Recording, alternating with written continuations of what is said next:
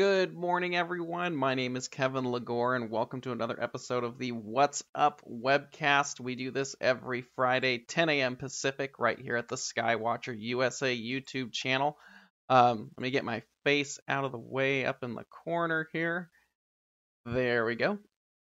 If you've never joined us before, the What's Up webcast takes place every Friday, 10 a.m. Pacific, right here at the Skywatcher USA YouTube channel. We cover everything there is about astronomy, to what's up into the nighttime sky, to helpful tips and tricks for your observing and imaging outings. And then, of course, at the end of each month, we have a special guest on to talk about whatever. So if you've joined us before, happy Friday. Thanks for joining us again. And if you're joining us for the first time, welcome. If you haven't already, go ahead and subscribe to the channel. We appreciate it. Keep you up to date with any future events and content that we have coming out. So this week, of course, it's May. I'm not sure where things have gone, but it's already May. So and it is the 1st of May. So with that being said, we're going to be talking about what's up in the nighttime sky for the month of May. And there's a bunch of cool things up. I'm sure if you've been observing lately or imaging, you kind of know what's up. But we're going to take a look at what we can see for the month of May.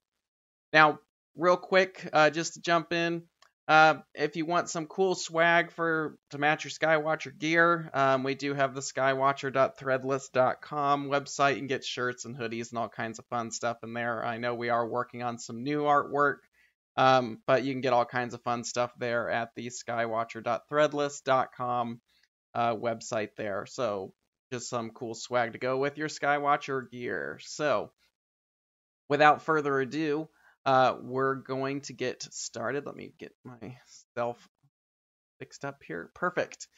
So, it's May. And as we do with every webcast for What's Up in the Nighttime Sky, we're going to be talking about the brightest thing in the nighttime sky to start with. And of course, that's the moon. And this month, new moon is May 11th. So, middle of next week. But that kind of works out if you're trying to get out and do some dark sky viewing. It kind of gives you two different weekends to choose from because this weekend is technically the darkest weekend of the month, the 8th and the 9th. So if you're going out this weekend, I'm sure you already have your outing figured out if you're already going out. But you can also get out next weekend on the 15th and 16th. There's going to be a small crescent moon. I'm going to bring up Stellarium here. Stellarium is a free program you can download online if you're looking for something to kind of figure out how the sky's looking. So this is about, there we go, 8 o'clock next weekend on the 16th. There is a thin crescent moon. It's going to be hanging up in Gemini. But that's going to be out of the sky by, 10 o'clock. Yeah, let's go. Yeah, right about 10, 11 o'clock it should be setting. So if you're planning an outing, and particularly if you're planning an outing to catch the Milky Way, to do some nightscape work, this weekend or next weekend would work because next weekend the moon will be out of the sky by the time the Milky Way is becoming high enough in the evening sky, rising in the east. So you have two dark weekends that you can actually get out and do some nice viewing this month. So kind of we lucked out on that. So now the full moon, of course, is at the end of the month. We have the full moon on May 26th. May 26th. I'm sorry. But that's when we can expect to have our evening skies lit up with that big, bright moon. Now, speaking of the full moon, like I said, this month is on May 26th. It is known as the flower moon. That is the name of the moon for the month. It gets its name from all the wildflowers that are really abundant this time of year. It's spring. I'm sure you're well aware of why there's flowers everywhere. It's just that time of year. Particularly up here in the northern hemisphere. And it also is a supermoon. So it last month in April we had the first supermoon, and May we have the last supermoon. Now, there's a lot of people that make a big deal on social media and stuff like that. A lot of news outlets like to make a big deal about the supermoon. It's roughly 7% bigger and about 15% brighter. And it's the last supermoon of 2021. Now, for the majority of us, it's not that exciting, but hey, it gets astronomy out into the public eye and encourages people to go out and do some viewing. So, what the heck? So, let them have their fun with it. But speaking of the moon, this full moon for the month of May is actually a little bit more exciting because we actually have a lunar eclipse. I'm sure some of you are familiar with what this is. It's when the moon goes into the shadow of the Earth, and we get to see a cool, red, rusty moon. So we have our first lunar eclipse visible quite some time, actually. I forgot when the last one was, but it's been a little bit. First total lunar eclipse of 2021. I'd have to check if there's actually even another one that's going to be this year or not.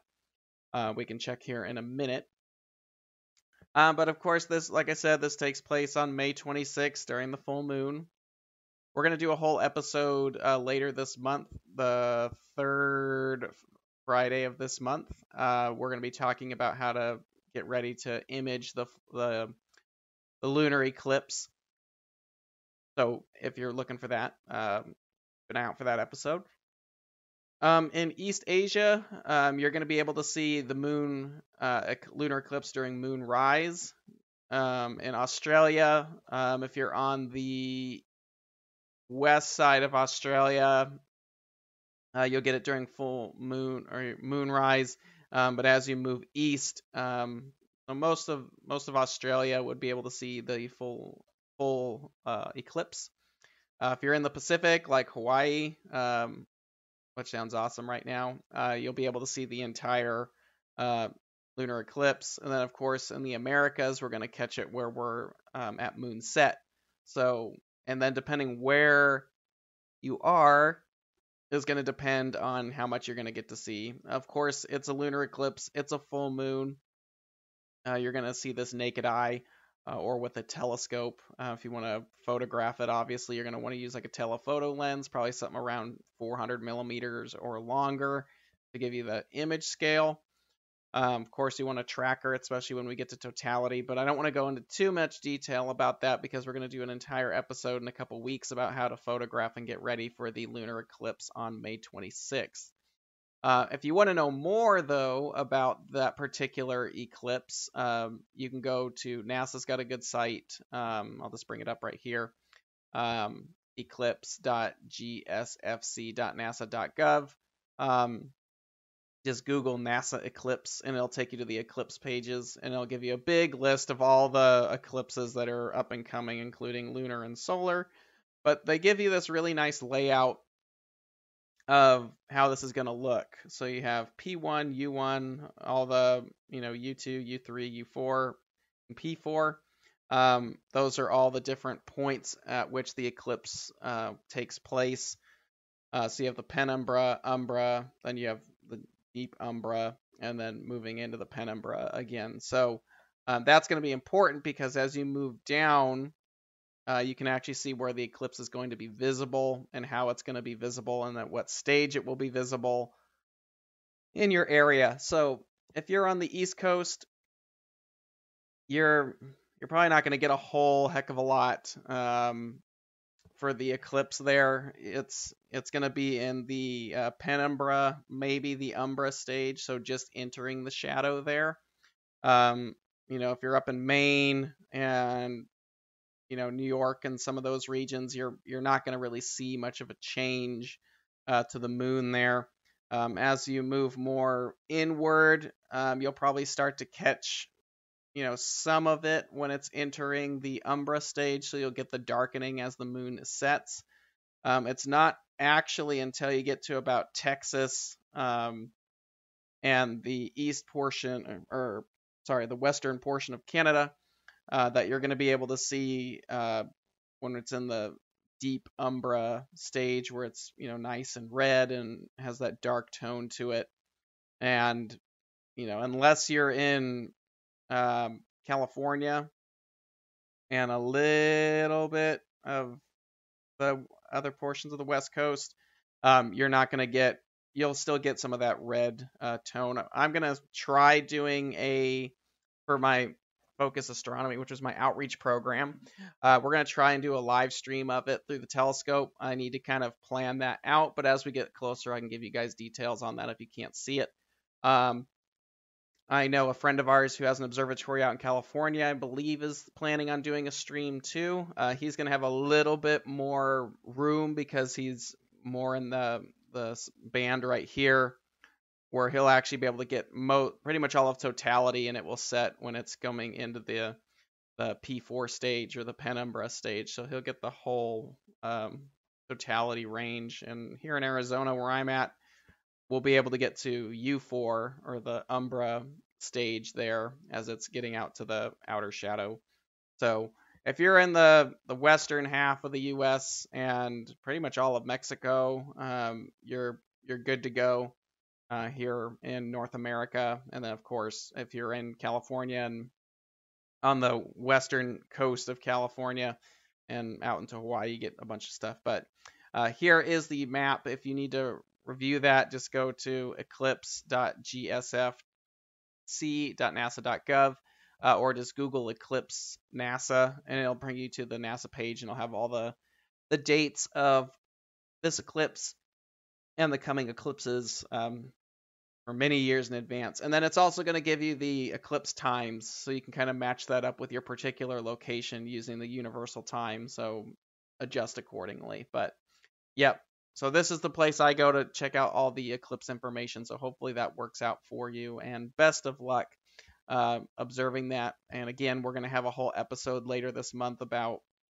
observing lunar eclipses and how to photograph and watch them. So keep an eye out for that. So that is May 26th, of course, during the full moon. Now, moving on. Planets. Now, last month we really didn't have much, and we still don't have a whole heck of a lot visible, but we have gained 2 planets in the evening sky, and they're becoming more visible as the month goes on. Now, the first one, of course, is Mercury, and I don't have a great picture of Mercury in the evening sky, so I used my Mercury transit picture from 2019 because that's the best shot of Mercury I've got. So Mercury is visible in the western sky right now. It's very low. It's very small. It's not far from the sun, but never is. But you can actually catch it. And its greatest elongation is going to be May 17th. That's where it's at its highest position, and probably the best time to actually view it in the evening, because Mercury doesn't sit above the horizon very long, only for a few weeks. So if you want to catch Mercury, if you've never observed Mercury before and you're just looking to complete like your planet count, or you just want to see Mercury because it's neat, try to observe it somewhere around May 17th. That's going to be your best bet because that'll be when it's at its highest point in the west. It can be small to see. You generally want to wait till the sun is down. You can see it naked eye. It looks like a tiny star, but it's fairly low, generally on the horizon. You can catch it during the day. If you have a mount that's accurately aligned and good to go, you can actually observe Mercury high in the sky during the day. It is a little bit of a challenge, but if your mount is well aligned, like maybe you were out last night imaging, or you've got an observatory set up or something that's been set up for a while and you know it's aligned, try observing Mercury during the day. It's doable. Even like a 4-inch refractor can do it. It doesn't take a lot of aperture to capture and see a view of Mercury, but that's the best time to do it normally is when it's nice and high in the sky, but it usually is not far from the sun. So, just be aware of that. It's far enough this month to where it's not scary to observe, but just be careful because you are in the vicinity of the sun. So always be careful with that. And just to show real quick, we'll just go back to this evening, 7, and bring it back into sunset. And you can see right there's Mercury on Stellarium. So around, what is this, about 7:15 this evening, you should be able to go outside, and it's currently going to be at an altitude of 17 degrees, so it's going to be pretty low. But over the next couple days, it's actually going to get up into the sky. You will have a cool, it's not a close conjunction, but you'll have the really thin crescent moon and Mercury not too far from each other on May 13th. So that would be kind of a cool thing to catch photographically. If you have a wide enough field of view, you could probably catch the two together. I don't know what their distance is. I guess I have a phone here. We could actually look that up and see if we can get an actual measurement. But May 13th is going to be kind of a cool time to catch those. Let me pop this up real quick. May 13th, and we're going to do the evening. There might be a way to do this in Stellarium, but I don't know how to do it. But I do know how to do it on Sky Safari. So got the moon there. Bear with me real quick. About 3 degrees. So even a short refractor, like an 80 millimeter with a big chip on the back of it, you could get those too. So this would be kind of a cool photo op for anybody who's looking to catch Mercury. The 13th would be a nice time because you can use the moon as reference, and it's going to be pretty close to it. Mercury right now, if you're not aware, Mercury does have phases like the moon, any planet within the orbit of Earth. So that would just leave the Venus and Mercury. But Mercury is going to be at like a first quarter phase. So it will have a little bit of a phase to it. So it'll be kind of cool to see that there, look like a half moon right now. But yeah, the 13th would be the best time if you're looking for an easy reference, or try observing during the day with a well-aligned telescope. So that is Mercury visible right now in the eastern sky. It's not going to last long. Let me actually bring this up real quick. It's going to come up, and then it's going to head back down. As we get moving to June, it's going to head back down and out of the sky. So we're only talking about a month. We're going to have a real close hit. Not even a hit. On May 28th, it's going to be low, but there's going to be a conjunction between Mercury and Venus. Very, very close. I don't even know how close that's going to be. That's really close. Probably within a degree, it looks like. So this is on the 28th. There we go. It's going to be low. Let's do the measurements here real quick. Yeah, it's within a degree of each other easily. 24 arc minutes. So less than half a degree of each other on the 28th of May is another conjunction between Mercury and Venus. So that would be a cool one to catch too. They are going to be very low on the horizon. We're only talking about 16 degrees altitude at that point. You could catch this during the day though. If you know what you're doing, you could get a really nice shot of this when they're nice and high earlier in the day. Let me back this up real quick. See how far they are from the sun. If you had a well-aligned mount and you wanted to capture these two, you'd have a real nice photo op of these two in middle of the day, as long as you know where to catch them. But a planetary camera, maybe an infrared pass filter to block the blue sky. You've got a real good shot there on May 28th during the day when they're nice and high. So just a heads up. Now, speaking of its neighbor, Venus is going to be visible in the west. It's at a gibbous phase right now, so it's pretty much almost fully lit at this point. But Venus is going to be a cool one to see too. It kind of hovers around where Mercury is, but Venus is going to be visible in the sky for the next few months, actually, because that's just how Venus rolls. Let me get back to uh, this evening. There we go. Get rid of this. Now, it's got Mercury is pretty. Venus is still pretty low. Venus is actually lower than Mercury is right now.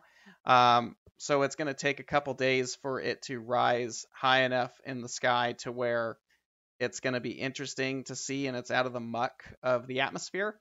But it is going to be rising. It's becoming the evening star. So just heads up, you're going to get, if you've got friends and family who want to know what that bright thing is in the sky, just a heads up that that time is coming in the evening. So it's going to remain low for a while, but it should start getting higher and higher over the next few months or the weeks. But it is going to be hanging down there. Let me pop this up here. It's going to be hanging down there for a while. We do have a conjunction between a razor thin crescent moon. This is on the 12th, so there's a conjunction, very close conjunction, probably within 2 degrees of each other, maybe less, of a crazy, crazy thin moon and Venus on the 12th. So if you're looking for a really unique photo op in a high place, if you're on a mountain or something to catch this, very cool conjunction between those two. There'll probably be many more conjunctions moving forward, especially as Venus gets higher and brighter. It's going to be, like I said, become the evening star. By the end of the month, it will be nice and bright in the evening sky. So, and then it's going to continue to go up and up into June as it moves its way up into Gemini. So, but yeah, May 12th, there's a really cool conjunction, very thin, very low, but a cool conjunction between the moon and Venus coming up too. And lastly, for the planets, we have Mars. Mars is still hanging out. It's just below 45 degrees. It's small right now. You could probably get a nice little view of it, but it's far from ideal. But it is up there. There's not much detail that you can catch. And it's pretty much done and out of the sky in the west by 10 p.m. So Mars it's there. You can point it out to friends and family, but there's not much to see on it. So just a heads up. Now the sun has been kicking up lately as we make our track into maximum. There's been some really cool details visible on there. I don't change this section much because the sun is so variable, but rather I go to this website. This is the Gong H Alpha website. Just type in Gong, Gong H Alpha into Google and it will pop this up. This is several observatories from around the world observing the sun in hydrogen alpha, and they update regularly, like every few minutes. But you can see today there's some nice prominences, a little all over the place. There's a nice active region right here, another one down here. There's like a philoprom, so filament moving into a prom on here. But I usually use this website to see if it's worth dragging out the equipment or opening stuff up to take a look at it. But there's some nice prominences out today, but it has been getting more active because there's been some more active regions on the sun and some nice prominences. Definitely worth keeping an eye on while things get more active, but definitely something to think about. One thing while I'm talking about the sun right now, we do have 2 eclipses visible in the next couple of years, 2023 and 2024. 2024 in April is the total solar eclipse, and 2023 is an annular. It goes through 4 corners region of the U.S. But it will be a pretty deep partial eclipse for pretty much the entire North American continent. So if you're interested in observing those, now would probably be the time to really think about picking up your solar equipment, whether that's a solar filter or a dedicated telescope. I know equipment right now can be a little sparse, but we're going to get to a point probably within the next year and a half. Right there, you saw update. Probably within the next year and a half, where the whole eclipse craze is going to start again. And now we're talking about back-to-back eclipses. So it's going to be like a season of eclipses. So if you've been on the fence about whether you should get some solar telescopes, now would be the time while there's a lull, especially because of equipment it's going to take longer to get right now. But do think about it if you're interested in actually really observing these, because in 2017 things got ridiculous really quickly. So don't wait till the last minute for that. But we'll talk about that, coming up. So, but that's the sun. You want to see what's going on in H alpha? Gong H alpha. Just type that into Google, and it'll keep you up to date with what's going on behind the sun. So, kind of some cool stuff there. Meteor showers. We're actually in the middle of one right now. This is the Eta Aquariids. This actually is a big one. It goes from the April 19th to the 28th. So we've been in it for a little while. It actually peaks this weekend. So if you're going out this weekend, don't be surprised if you catch some.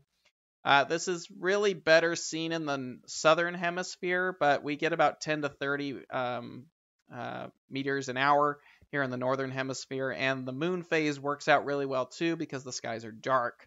But that's kind of a cool one if you're going out to a dark sky site in the next week or two. Don't be surprised if you catch a bunch of meteors coming by. But that is the only meteor shower for the month right now.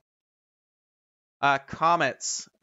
We do have a very nice comet up right now. I use this website called Comet Chasing.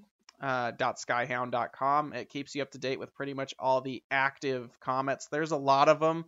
It lists a lot of them that are visible, but some of them are fairly small, likely need a telescope, but there's usually a handful of them that are visible. Right now, C2020 R4 Atlas is the big one.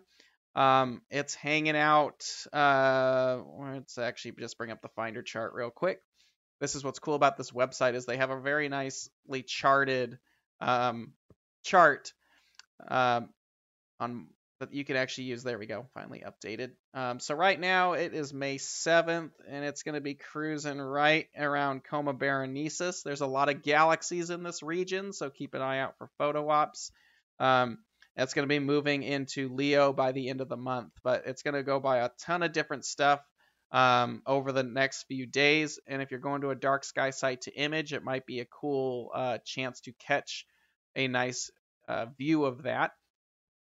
So this is C2020 R4 Atlas is the comet that's best visible right now. Let's see, what's its magnitude? Okay, it's 10.5 magnitude, so it's not naked eye visible. Generally, from a dark sky site, best naked eye visible magnitude would be 7. So it's just beyond that. So probably a pair of binoculars, and I don't think it's that big either. So more of a telescope object. But it is a fantastic imaging target. So this is our friend Scott from Star Arizona shot the other day. This is, you have the Whale Galaxy, the Hockey Stick Galaxy, and there's R4 Atlas right there. So something cool to check out if you're looking to image a neat target right now. That would be it. Let's see. Does it have the magnitude on? Oh, it's 10.5 magnitude right now, Joseph, in the comments.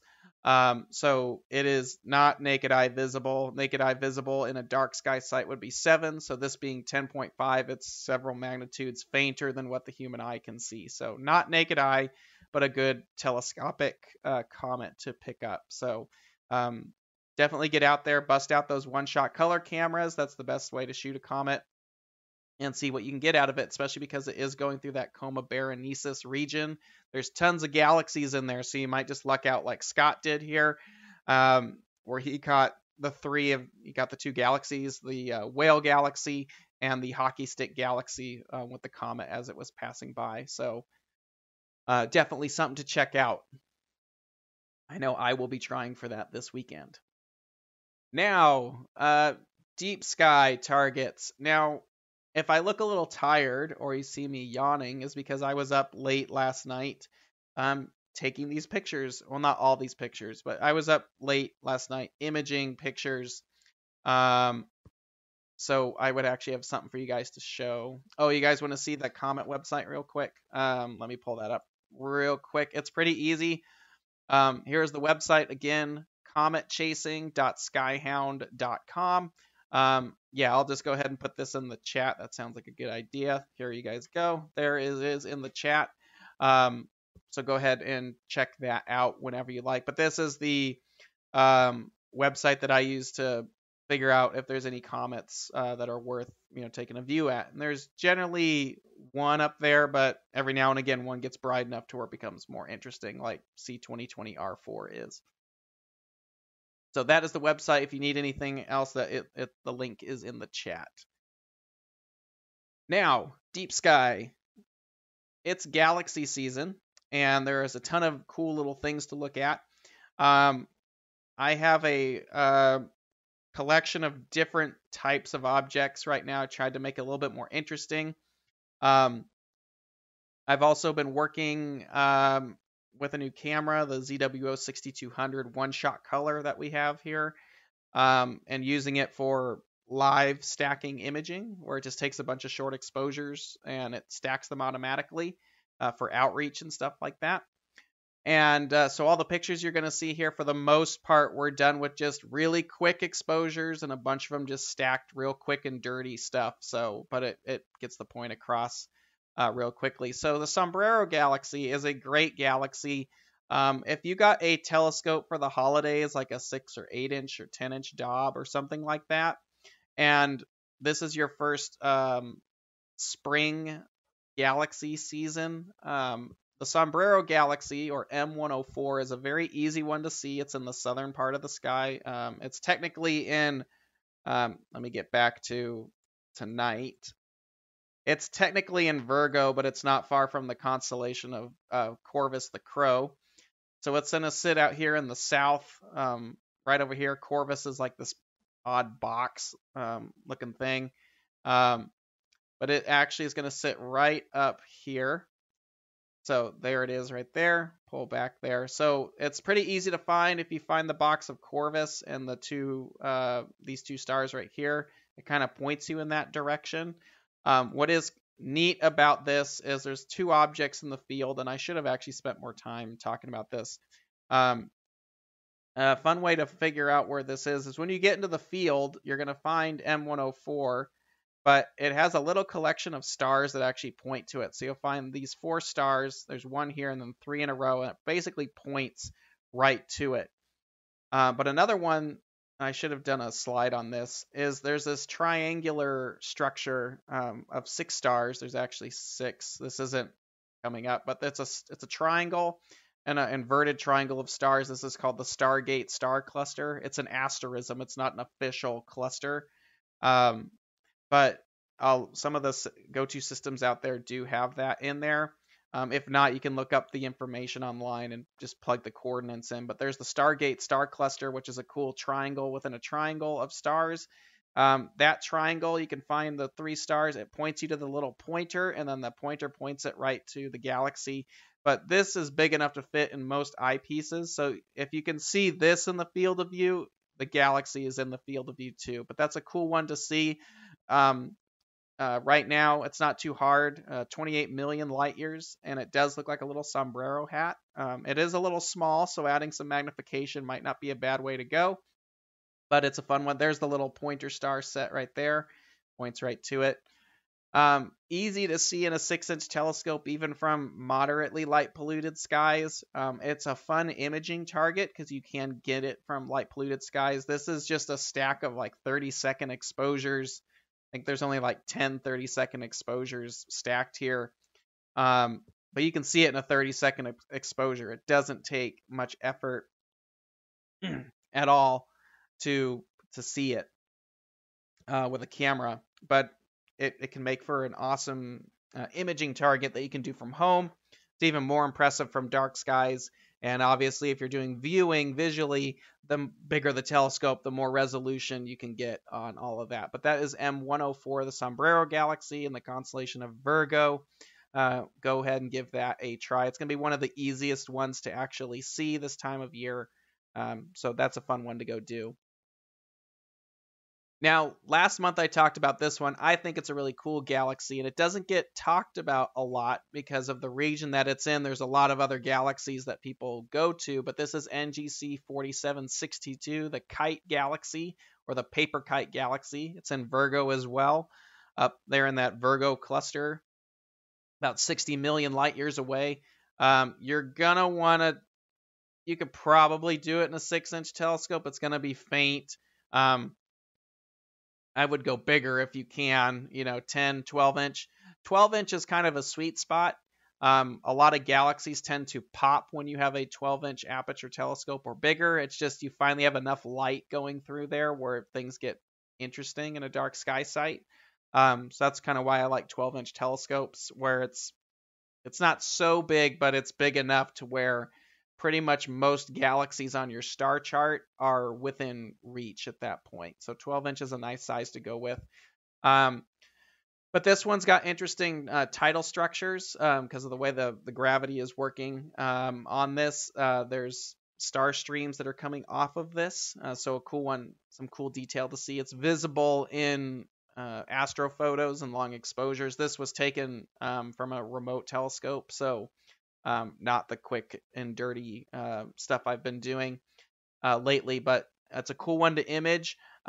Very delicate edge-on galaxy in there, so try not to overexpose the center there because there's a lot of cool detail in there, but that's a challenging imaging target because of how thin it is, and try not to overexpose it. But definitely a cool one to check out that doesn't come up too much. A lot of times you get M87 and M81 and M82. You get M51, M101. There's a bunch of really, top shelf galaxies where they're easy to see and they're bright and fun. Those are all great. But this is a cool one if you're looking for something off the beaten path. Let me pull this up real quick. NGC, just to show you guys where it is, NGC 4762. Go back up there. So it's right at the edge of Virgo and Coma Berenices where they kind of meet over there. It should be easy to see because you can get the bright star right off of Virgo there, and it's just above that. So that is the Paper Kite Galaxy NGC 4762.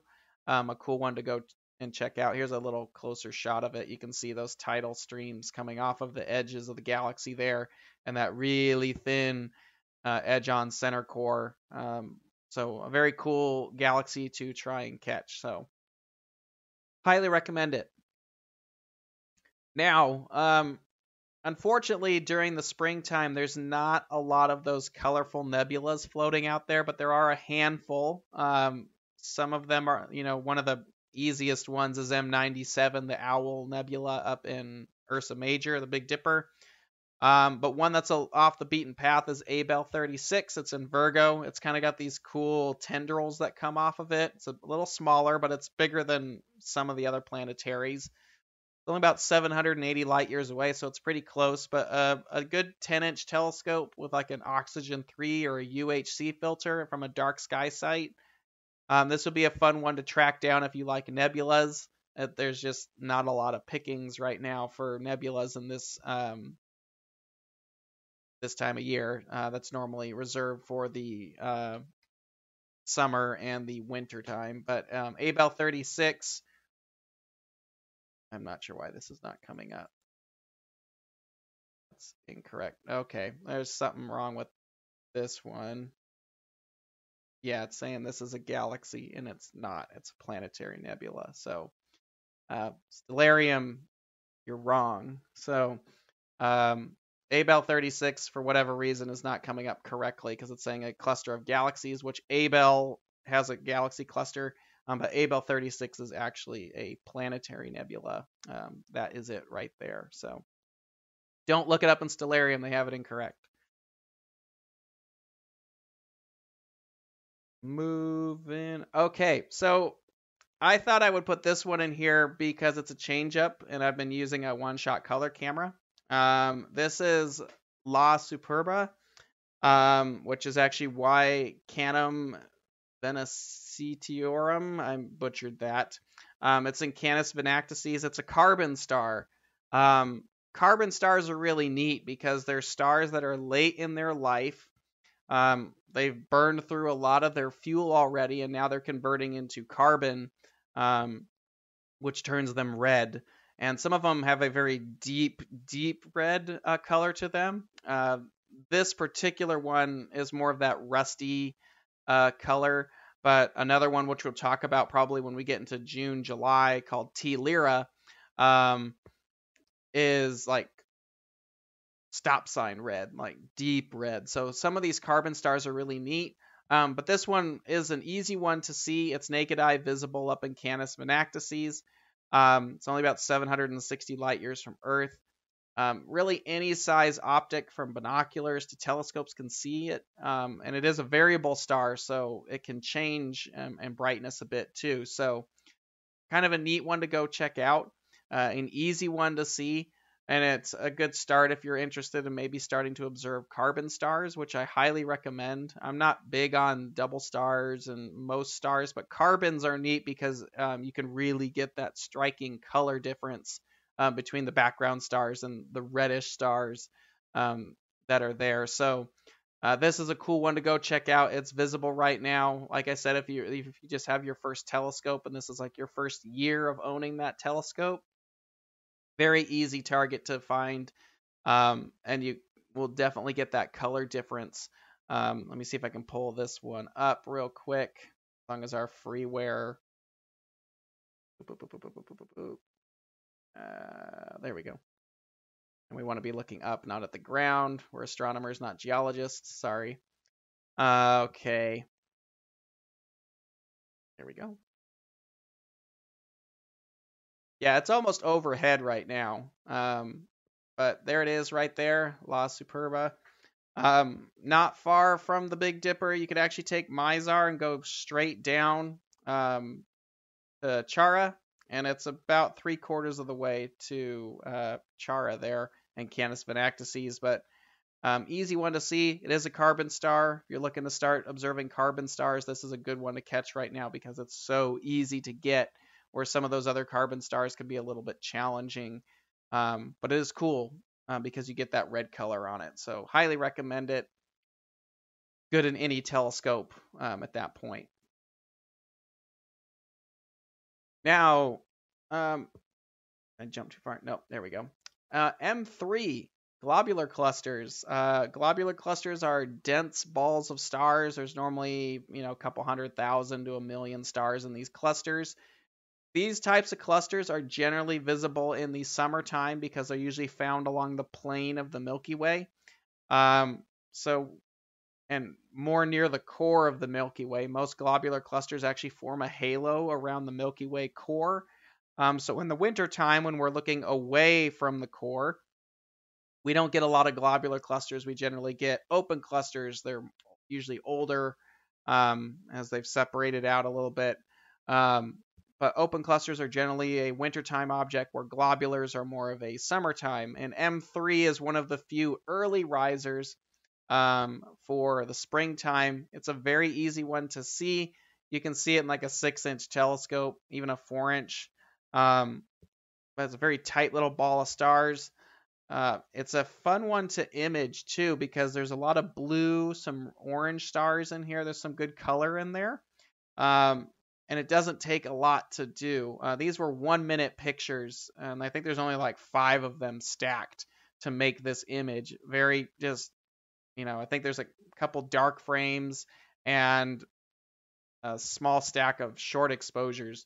But globular clusters are a fun one to image and try observing, see how far you can resolve down into the core there. Any size telescope will work. Dark skies are very nice on these because you can see some of the fainter extension of the stars as they move away from the core. So that's kind of cool. But yeah, M3 is a fun one to see. 33,920 light years away from the Earth. So it's out there. And globular clusters are a fun one to show your friends and family or outreach events because they're just easy to see. And it's just something that people don't generally think about, but it's a pretty easy one to find. It's not far from Arcturus. You can find the Big Dipper handle. You can arc to Arcturus. So you find the arc in the Big Dipper, arc over to Arcturus, and it's about 3/4 of the way and just drop down a bit towards Coma Berenices. But you can generally see this cluster in like a 50 mm finder, even from like a backyard if you're careful. You'll see that the stars look very stellar around it, little pinpoints, where this is going to look more diffuse in the star field when you're looking for it. So don't go too quick if you've never found it before, but M3 is a cool one to check out, and it's a good start to globular clusters. And as we get closer to the summertime and get bigger ones up as well. If you are in a location where you can catch Omega Centauri, it really depends on how clear your southern horizon is. Omega Centauri is the largest globular cluster in the galaxy with a couple million stars. Here in Arizona, we're about 33 degrees latitude. It only rises about 8 to 10 degrees above the horizon. But if you're in like Florida or Hawaii, or if your latitude is like below 35 degrees, or you're in the southern hemisphere, this is very easy to see. But for most who are in the northern part of the U.S. and Canada, it's just you're too far north to catch it. It just doesn't rise high enough to catch it. Like I said, even here in Arizona, we only have a short shot at it, and it's not in a great portion of the sky because of how low it sits. But only if you're in certain parts of the country can you get Omega Centauri. But if you like globular clusters, there's a bunch of them coming up. We'll talk about them for the next several months. But M3 is a good one to check out. Easy to see in pretty much any type of optic. One of the coolest galaxies that are up right now, and if you're tired of looking at the Messiers and you want something different, NGC 4565, the Needle Galaxy, is in Canis Venactices. That distance is wrong, so that's a typo. Sorry about that. You can see this in an 8-inch telescope. It's a cool one for imaging because it doesn't take much effort to get it, but visually in a dark sky sight, it's a cool one to see. It's a lot bigger than people think it is. It's a good sized galaxy. Sits about 39 million light years away from the Earth. But what's cool about this galaxy is it has 240 globular clusters in it, which is a ton of clusters. Obviously, we can't see them, but it's a cool fact. If you have a big multi-billion-dollar space telescope like Hubble, then you can see them. But with our little 8-inch telescopes, or even ground-based telescopes, you're not going to see much of it. But this is an awesome galaxy to see. It's really a fan favorite if you're looking to dive off the Messier catalog and into something a little bit more elaborate. This is one of the best NGC galaxies you can see this time of year. It is big, so be prepared. It looks like a UFO coming into the field of view of your telescope. It's really kind of neat to see it. An 8-inch telescope, probably a 6-inch telescope from dark skies. But it's not a bad one to see. If you have a buddy who's got a big telescope, like 16, 20, 24, 28, big, this thing is awesome. There's all kinds of detail inside of that dust lane, all kinds of knots and stuff. So if you ever have a chance to actually look through it through serious aperture, do it. It's definitely worth it. But it looks cool in a bunch of different telescopes, and it's a great dark sky object and imaging. It's actually an easy one to do from the backyard. There is a bunch of other galaxies in the field of view.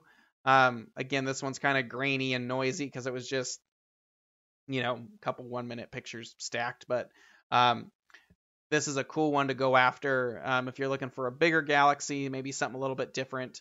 Highly recommend hitting this one sometime this spring season. It's definitely worth viewing or imaging or just taking a look at it, so do it.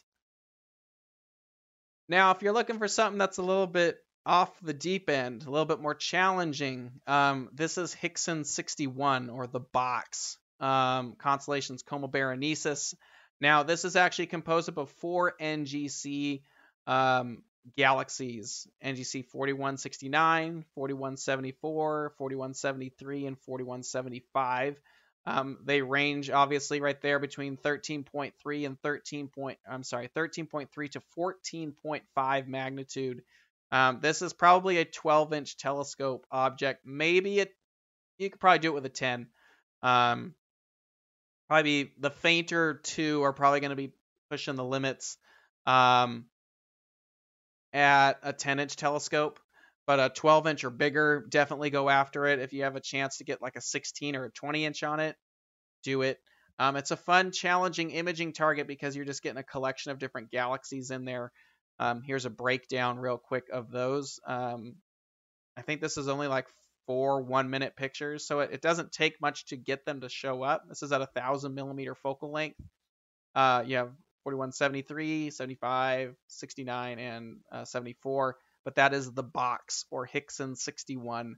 It's a fun challenge object, and it's cool to see all 4 of those galaxies there in a box, so kind of a neat one. Now, last target for this month. This is the challenge target. If you are looking to go off the deep end, like beyond anything that we've ever done here as far as distance from Earth, you want to impress your friends, this is 3C273. This is the easiest quasar to see. It's in the constellation of Virgo, about 2.5 billion light years away from the Earth. It is doable in a 10-inch. I've done it in my old 10-inch Dob. It's not that faint. It's like 12.5 magnitude. So it's actually, you could probably do it in an 8-inch if you knew what you were looking for. It looks like a star, but it's an active galaxy. It has a lot to do with black holes. If you want to do something about quasars, or go look up quasars if you're not sure what they are. But they are a very challenging set of objects. I like to call them concept objects because it's more about the distance and what they are. They're not visually spectacular. There's not details to really see on these. They just look like a stellar point. But it's a cool one to actually see as far as distance. And real quick, I just want to show you how to star hop to this because it's actually pretty easy. The first thing you're going to want to find when you're in the field of view, you're going to find a little arcing of stars. These 4 stars right there, that's the arc. Now you're going to follow that arcing of stars downward to this little box. There's 4 stars that this little arc points down to, and these are the 4 stars I'm talking about right there. They make this little diamond, and when you find this diamond, the brightest star is going to be on the lower point here, and the brighter star actually matches up with the brighter star of this little triangle. That's what we're looking for. But find the arc, find the diamond, and then take the 2 center stars of the diamond, and it points right to the quasar. I should have wrote this out a little bit differently, but here's the triangle we're looking for next to the diamond. So find the arc, then the diamond, then the little triangle, and then these 2 right here points you right to 3C273, the easiest quasar to see in the nighttime sky. So there you go, as your challenge target for the month. So if you enjoyed all that, go ahead and subscribe. We're happy to have you here. If you have any questions, we'll go through that right now. If you have anything you want us to cover or I don't get a chance to talk to you about, go ahead and email us at support@skywatcherusa.com and title it What's Up, and we'll go over that. Next week, we're going over the Star Adventurer 2i. This is the evolution of the Star Adventurer. We're going to take a look at that one. I know people have questions about it all the time. There's some tips and tricks I want to talk about on that one, too, to get it to work. It works just as the original one does, but there's some tricks with the app that we're going to talk about that should be helpful for people. So that's next week. So hopefully you enjoyed this episode. Now, if you have any questions, go ahead and throw them out there. I'll be happy to answer them. I know there's a couple comments.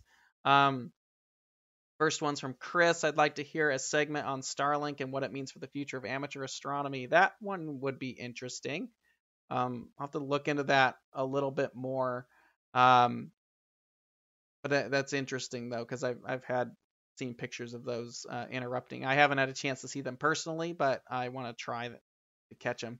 Next one comes from Joseph. Kevin and viewers, do you own or is there anyone in your circle of astronomy contacts who owns one of the EV scopes or Unistellar?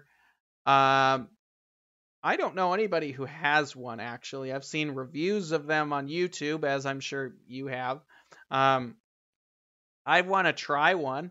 They look really interesting. They're definitely products that I've seen people comment about these EV scopes and the Unistellars.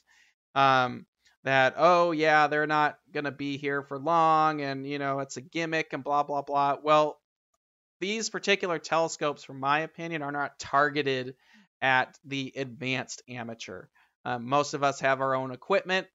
They're really targeted at getting new people interested into the world of astronomy, and it makes astrophotography a little easier to start with.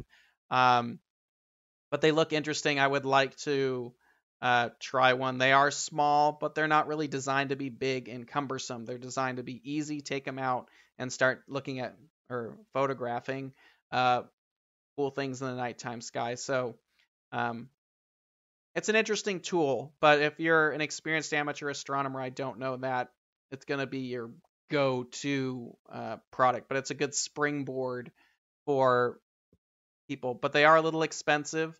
But that's like any new technology. It's like Tesla. When Tesla came out with their S series, they were cheaper, but they're still, $90,000, $80,000, $90,000, $100,000 cars. But now they have the Model 3 out.